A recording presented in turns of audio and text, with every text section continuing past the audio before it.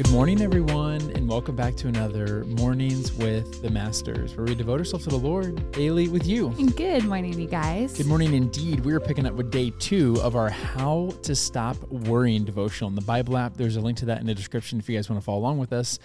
And the scripture's all up in this one, so Tori's just going to take it from here. Yes, y'all, let's do it. Today's devotional is titled, What Jesus Said About Worry. And it says this. In Matthew 6, Jesus is continuing his Sermon on the Mount that began in chapter 5 and extends through the end of chapter 7. In this popular teaching, Jesus gives instruction about prayer, anger, adultery, as well as other topics. He just finished speaking about money and possessions when he journeys into the topic of worry.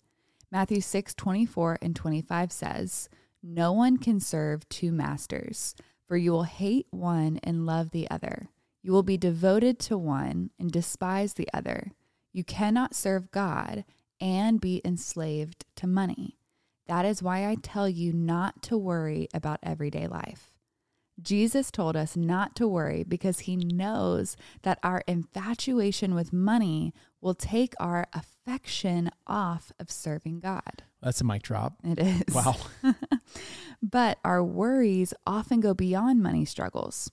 There are many concerns we face daily that seem to warrant a worry stance. Let's look at why Jesus told us not to worry. First, worry benefits no one. Jesus taught that worry is futile.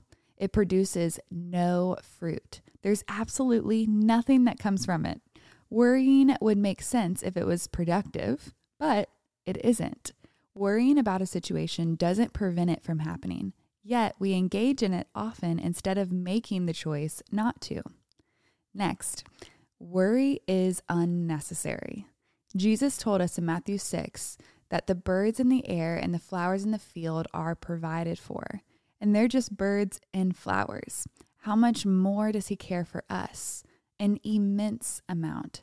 He cares for us more than he cares for other created things. He didn't die on the cross for them. He died for us. So if they're provided for, won't we be? Last but not least, worry exposes our devotion. Ooh. Whether we worry about money, people, or careers, if we spend our time worrying, that's what we are devoted to. We should devote ourselves to the people whom God has put in our lives and do the best in the jobs we've been given. But according to Matthew 6, we are to seek the kingdom of God first, and then everything will be added to us. There are times in our lives when we have some legitimate concerns about where things are headed, either for us or those we love. The Apostle Paul says in Philippians 4:19 that God will supply every need of yours according to his riches and glory in Christ Jesus.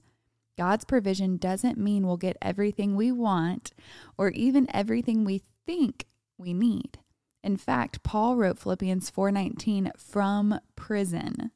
Yet he still recognized that all of his spiritual needs were met in Christ. The same is true for us. When we abide in him, we'll have everything we need. And just like yesterday, I feel like there's so much to dive into. I'm going to try not to just like completely like word vomit everywhere, but I have so many feelings after these. Yeah. I think, whenever I told people I chose this devotional yesterday, I think I chose it for me. Like it was low key for you, but it was for me. Yeah. And I just I'm feeling incredibly like challenged by this. And the first thing that stood out to me that gave me a really new perspective on life was whenever you read, Jesus told us not to worry because he knows that our infatuation with money or whatever the thing we're worried about will take our affection off of God. Yeah. And then it gave it a whole new life for me that whenever God says, whenever scripture says, don't worry about tomorrow or take upon my yoke and because my burden is light, those things, It really gave it a new life for me. Because the way I feel about it now is Jesus saying, hey, you don't need to care about that. I'll care about it for you. That way you can just care about me, because we as people only have so many things that we could handle at a time. We as humans, we only have a certain amount of willpower and ability to process things, etc.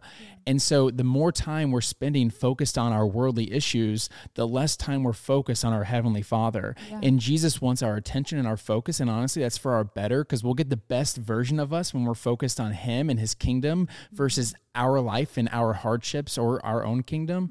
So that was something that really gave it a positive light. He's like, hey, I'll do it for you. Yeah. You don't need to worry about that. I got you. You can just focus on enjoying me. Amen. And that was a really big thing. But then the next thing, as you kept reading on, whenever we talk about like God's provision and trust and knowing that He will take care of us, we have to make sure that we're looking at it from God's perspective and not our own. And I'm going to try to wrap this up real quick, because I obviously want to hear what you want to say. But I was just listening to a sermon earlier today, and there was this guy who got put in jail because he was getting in some bad stuff. And one of his friends went and visited him in jail.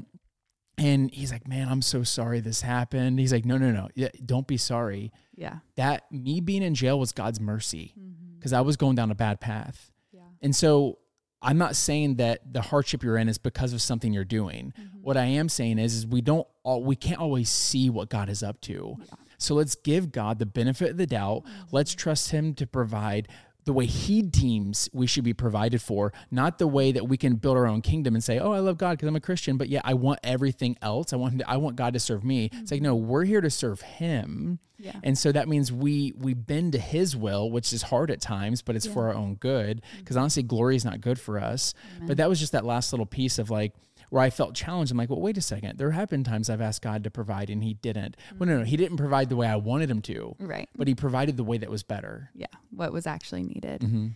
Oh, there's so much. I know Chad said that, but it's like every single sentence you said, I'm like, ooh, I feel like I could talk about that. Yeah. But I'll try to go in a different direction, because something that also stuck out to me was that worry is not beneficial whatsoever. And for me, as a person who loves to be productive and achieve, and like there's something about that that's really like hardwired inside of me, just knowing that it is absolutely not benefiting my life in any way and not productive to the situation is such a awesome reminder for me, because I really get sucked into worry very, very, very, very quickly. And when you were talking about how the Lord is like, let me take this from you so that you don't have to worry about it, it kind of reminded me of like really early postpartum, when there were so many things I couldn't do for myself and then also take care of Micah, and you being like, hey, don't worry about like getting your breakfast. Like, I'm going to get your breakfast and your coffee. I will bring it to you. Like, you don't worry about it. You just focus on taking care of Micah. And just that like small example just reminded me of how God is in so many areas of our life, because me thinking about having to do certain things for myself was going to take away from the thing that I actually needed to focus on in the moment. And how often we just try to do it all, and we mask worry as like being responsible and caring about something. But in reality, it's only taking from our life. It's not giving our life anything. And so that for me was super convicting. Yeah, for me too, is super convicting. And it's honestly, it's counterproductive. So it would actually suit us better to not worry, but obviously it's easier said than done. Yeah. That's where prayer comes in. Amen. You ready to pray sign out? I am. Oh, dear Heavenly Father, Lord, thank you for this reminder, God, that with you, our burden is light, which is just kind of crazy to think about, God, because life can get super stressful and we feel overwhelmed so often with our own responsibilities, God. But with you, that's not the case, God. So I just pray that you would help all of us not worry so much when that starts to entrap us, Lord, that we would quickly hand it over to you, refocus our mind on you so that we can live the life that you want us to live, and be reminded that you are our provider and you are our peace. We pray that you would help us, because we absolutely cannot do it without you. So we pray this in Jesus' name. Amen. Amen, God. Amen, God. Amen, y'all. Well, now is that perfect time to break out the worship music, break out the journal, and continue pressing to the Lord. Yes. And y'all don't forget that you are God's masterpiece. And don't forget that we love you. We love you guys, and we'll be talking to you tomorrow. Sayonara.